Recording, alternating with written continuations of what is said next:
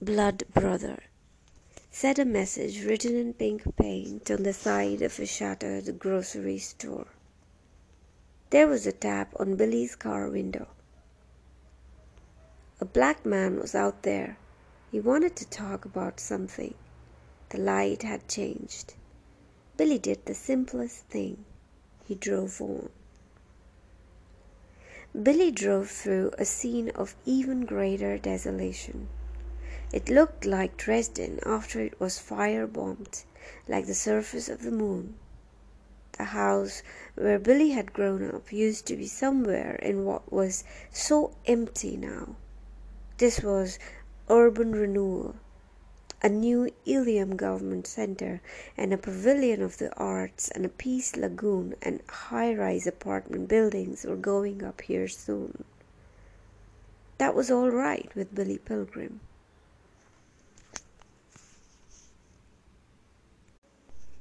The speaker at the Lions Club meeting was a major in the Marines. He said that Americans had no choice but to keep fighting in Vietnam until they achieved the victory or until the communists realized that they could not force their way of life on weak countries. The major had been there on 2 separate tours of duty. He told of many terrible and many wonderful things he had seen. He was in favor of increased bombings, of bombing North Vietnam back into the Stone Age, if it refused to see reason. Billy was not moved to protest the bombing of North Vietnam, did not shudder about the hideous things he himself had seen bombing too. He was simply having lunch with the Lions Club, of which he was past president now. Billy had a framed prayer on his office wall which expressed his method for keeping going, even though he was unenthusiastic about living. A lot of patients who saw the prayer on Billy's wall told him that it helped them to keep going too. It went like this: God grant me the serenity to accept the things I cannot change, courage to change the things I can, and wisdom always to tell the difference. Among the things Billy Pilgrim could not change were the past, the present, and the future. Now he was being introduced to the Marine Major.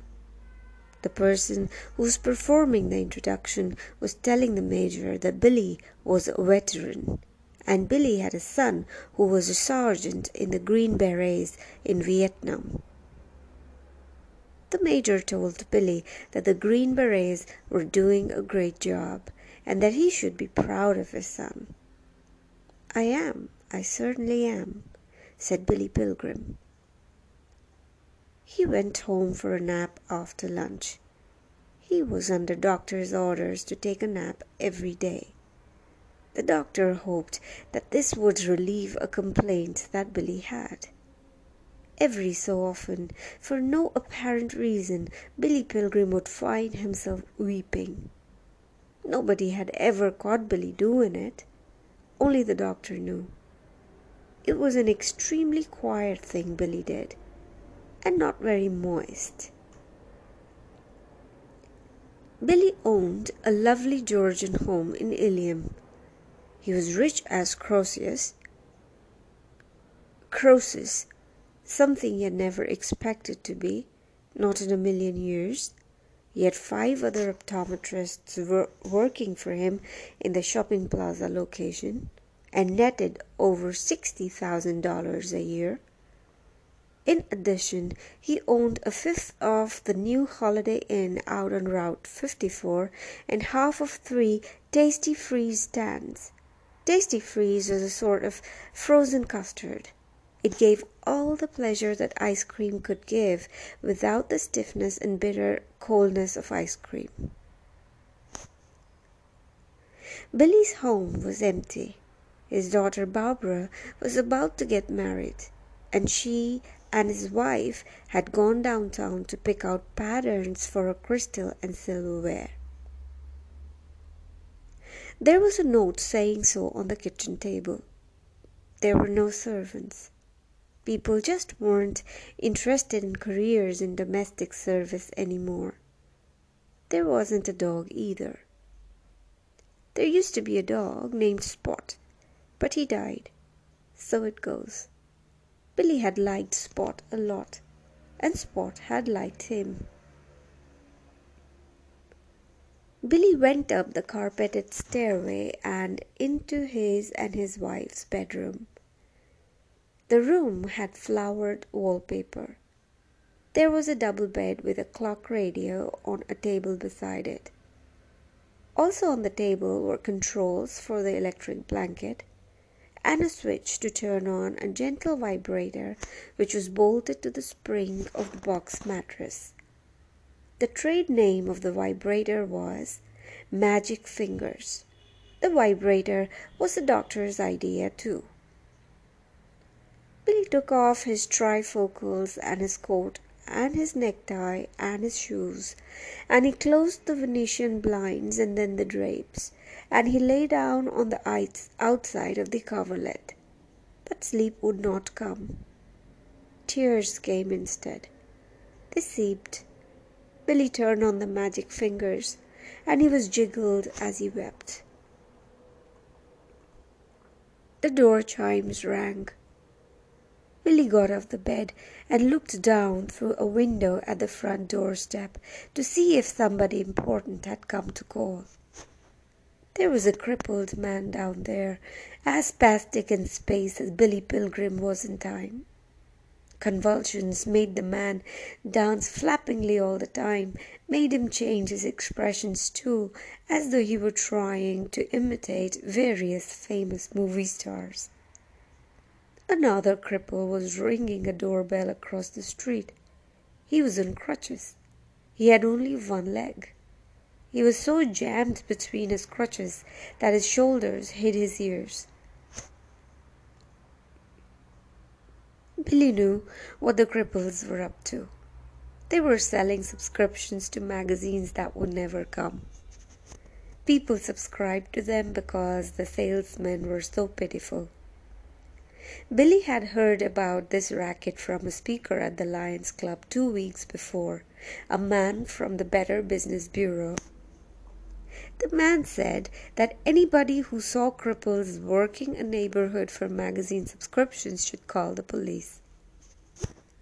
Billy looked down the street, saw a neck Buick Riviera parked saw a new Buick Riviera parked about half a block away. There was a man in it, and Billy assumed correctly that he was the man who had hired the cripples to do this thing. Billy went on weeping as he contemplated the cripples and their boss. His door chimes clanged hellishly. He closed his eyes and opened them again. He was still weeping, but he was back in Luxembourg again. He was marching with a lot of other prisoners. It was a winter wind that was bringing tears to his eyes. Ever since Billy had been thrown into shrubbery for the sake of a picture, he had been seeing St. Elmo's fire, a sort of electronic radiance around the heads of his companions and captors. It was in the treetops and on the rooftops of Luxembourg too. It was beautiful. Billy was marching with his hands on top of his head, and so were all the other Americans. Billy was bobbing up and down, up and down. Now he crashed into Roland Weary accidentally. "I beg your pardon," he said. Weary's eyes were tearful too. Weary was crying because of horrible pains in his feet. The hinged clogs were transforming his feet into blood puddings. At each road intersection, Billy's group was joined by more Americans with their hands on top of their hallowed heads. Billy had smiles for all of them. They were moving like water, downhill all the time, and they flowed at last to a main highway on a valley's floor. Through the valley flowed a Mississippi of humiliated Americans. Tens of thousands of Americans shuffled eastward, their hands clasped on top of their heads. They sighed and groaned. Billy and his group joined the river of humiliation, and the late afternoon sun came out from the clouds. The Americans didn't have the road to themselves. The westbound lane boiled and boomed with vehicles which were rushing German reserves to the front. The reserves were violent, wind-burned, bristly men. They had teeth like piano keys. They were festooned with machine gun belts, smoked cigars, and guzzled booze. They took wolfish bites from sausages, patted their horny palms with potato masher grenades. One soldier in black was having a drunk hero's picnic all by himself on top of a tank. He spit on Americans. The spit hit Roland Weary's shoulder, gave Weary a fourragère of snot and blutwurst and tobacco juice and schnapps. Billy found the afternoon stingingly exciting. There was so much to see. Dragons' teeth, killing machines, corpses with bare feet that were blue and ivory. So it goes. Bobbing up and down, Billy beamed lovingly at a bright lavender farmhouse that had been spattered with machine gun bullets. Standing in its cock-eyed doorway was a German colonel. With him was his unpainted whore. Billy crashed into Weary's shoulder, and Weary cried out sobbingly, "Walk right! Walk right!" They were climbing a gentle rise now. When they reached the top, they weren't in Luxembourg anymore. They were in Germany. A motion picture camera was set up at the border to record the fabulous victory.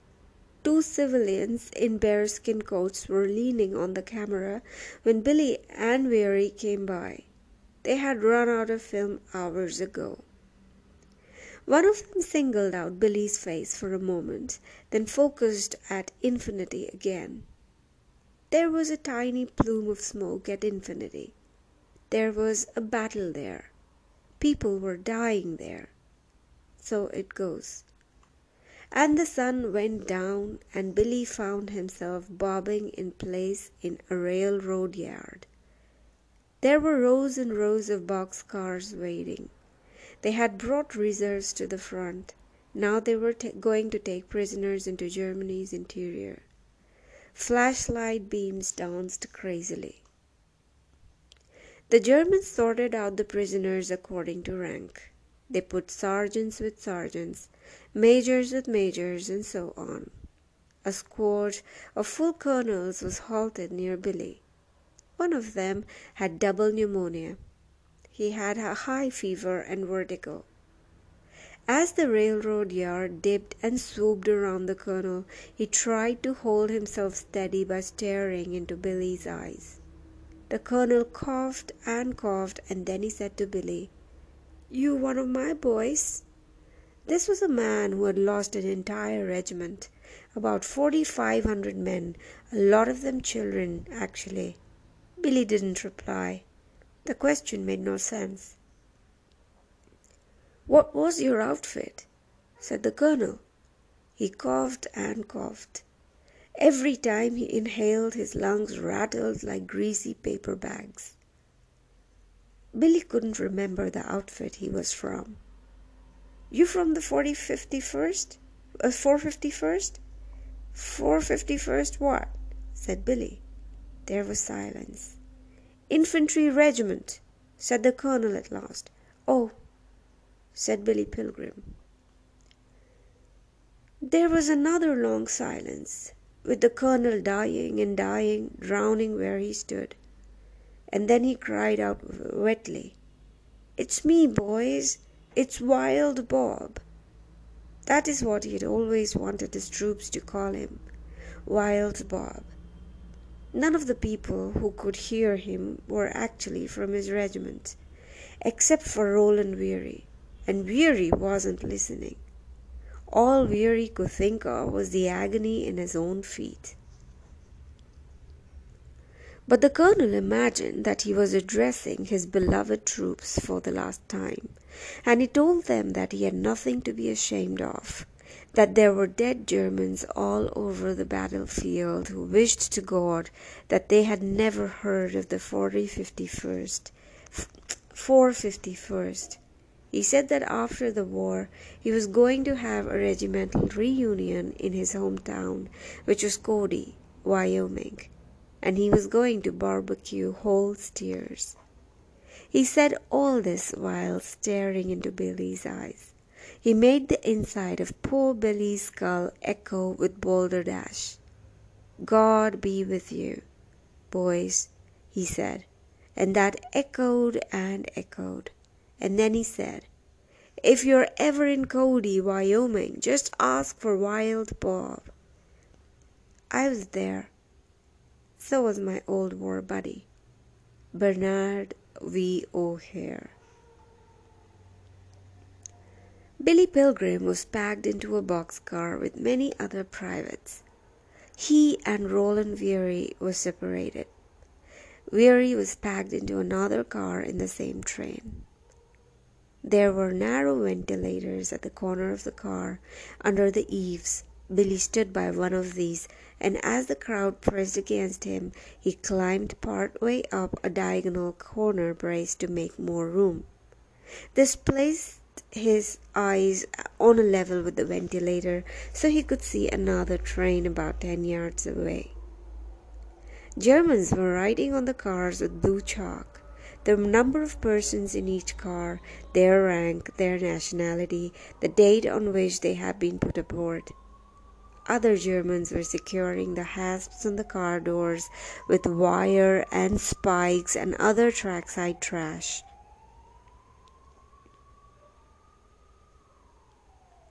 Billy could hear somebody riding on his car too, but he couldn't see who was doing it. Most of the privates in Billy's car were very young, at the end of childhood, but crammed into the corner with Billy was a former hobo who was 40 years old. "I've been hungrier than this," the hobo told Billy. "I've been in worse places than this. This ain't too bad." A man in a boxcar across the way called out through the ventilator that a man had just died in there. So it goes. There were 4 guards who heard him. They weren't excited by the news. "Yo, yo," said one, nodding dreamily. "Yo, yo." And the guards didn't open the car with the dead man in it. They opened the next car instead, and Billy Pilgrim was enchanted by what was in there. It was like heaven. There was candlelight, and there were bunks with quilts and blankets heaped on them. There was a cannonball stove with a steaming coffee pot on top. There was a table with a bottle of wine and a loaf of bread and a sausage on it. There were 4 bowls of soup. There were pictures of castles and lakes and pretty girls on the walls. This was the rolling home of the railroad guards, men whose business it was to be forever guarding freight rolling from here to there. The 4 guards went inside and closed the door. A little while later they came out smoking cigars, talking contentedly in the mellow lower register of the German language. One of them saw Billy's face at the ventilator. He wagged a finger at him in affectionate warning, telling him to be a good boy. The Americans across the way told the guards again about the dead man on their car. The guards got a stretcher out of their own cozy car, opened the dead man's car, and went inside. The dead man's car wasn't crowded at all. There were just 6 live colonels in there and 1 dead one. The Germans carried the corpse out. The corpse was Wild Bob. So it goes. During the night, some of the locomotives began to tootle to one another and then to move. The locomotive and the last car of each train were marked with a striped banner of orange and black, indicating that the train was not fair game for airplanes, that it was carrying prisoners of war. The war was nearly over. The locomotives began to move east in late December. The war would end in May. German prisons everywhere were absolutely full, and there was no longer any food for the prisoners to eat, and no longer any fuel to keep them warm. And yet, here came more prisoners.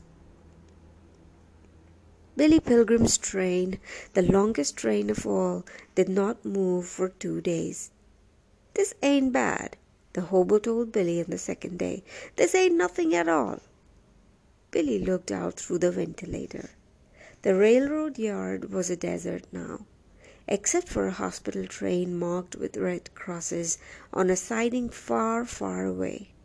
Its locomotive whistled. The locomotive of Billy Pilgrim's train whistled back. They were saying hello.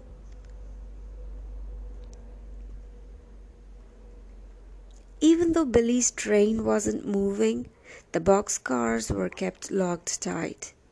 Nobody was to get off until the final destination.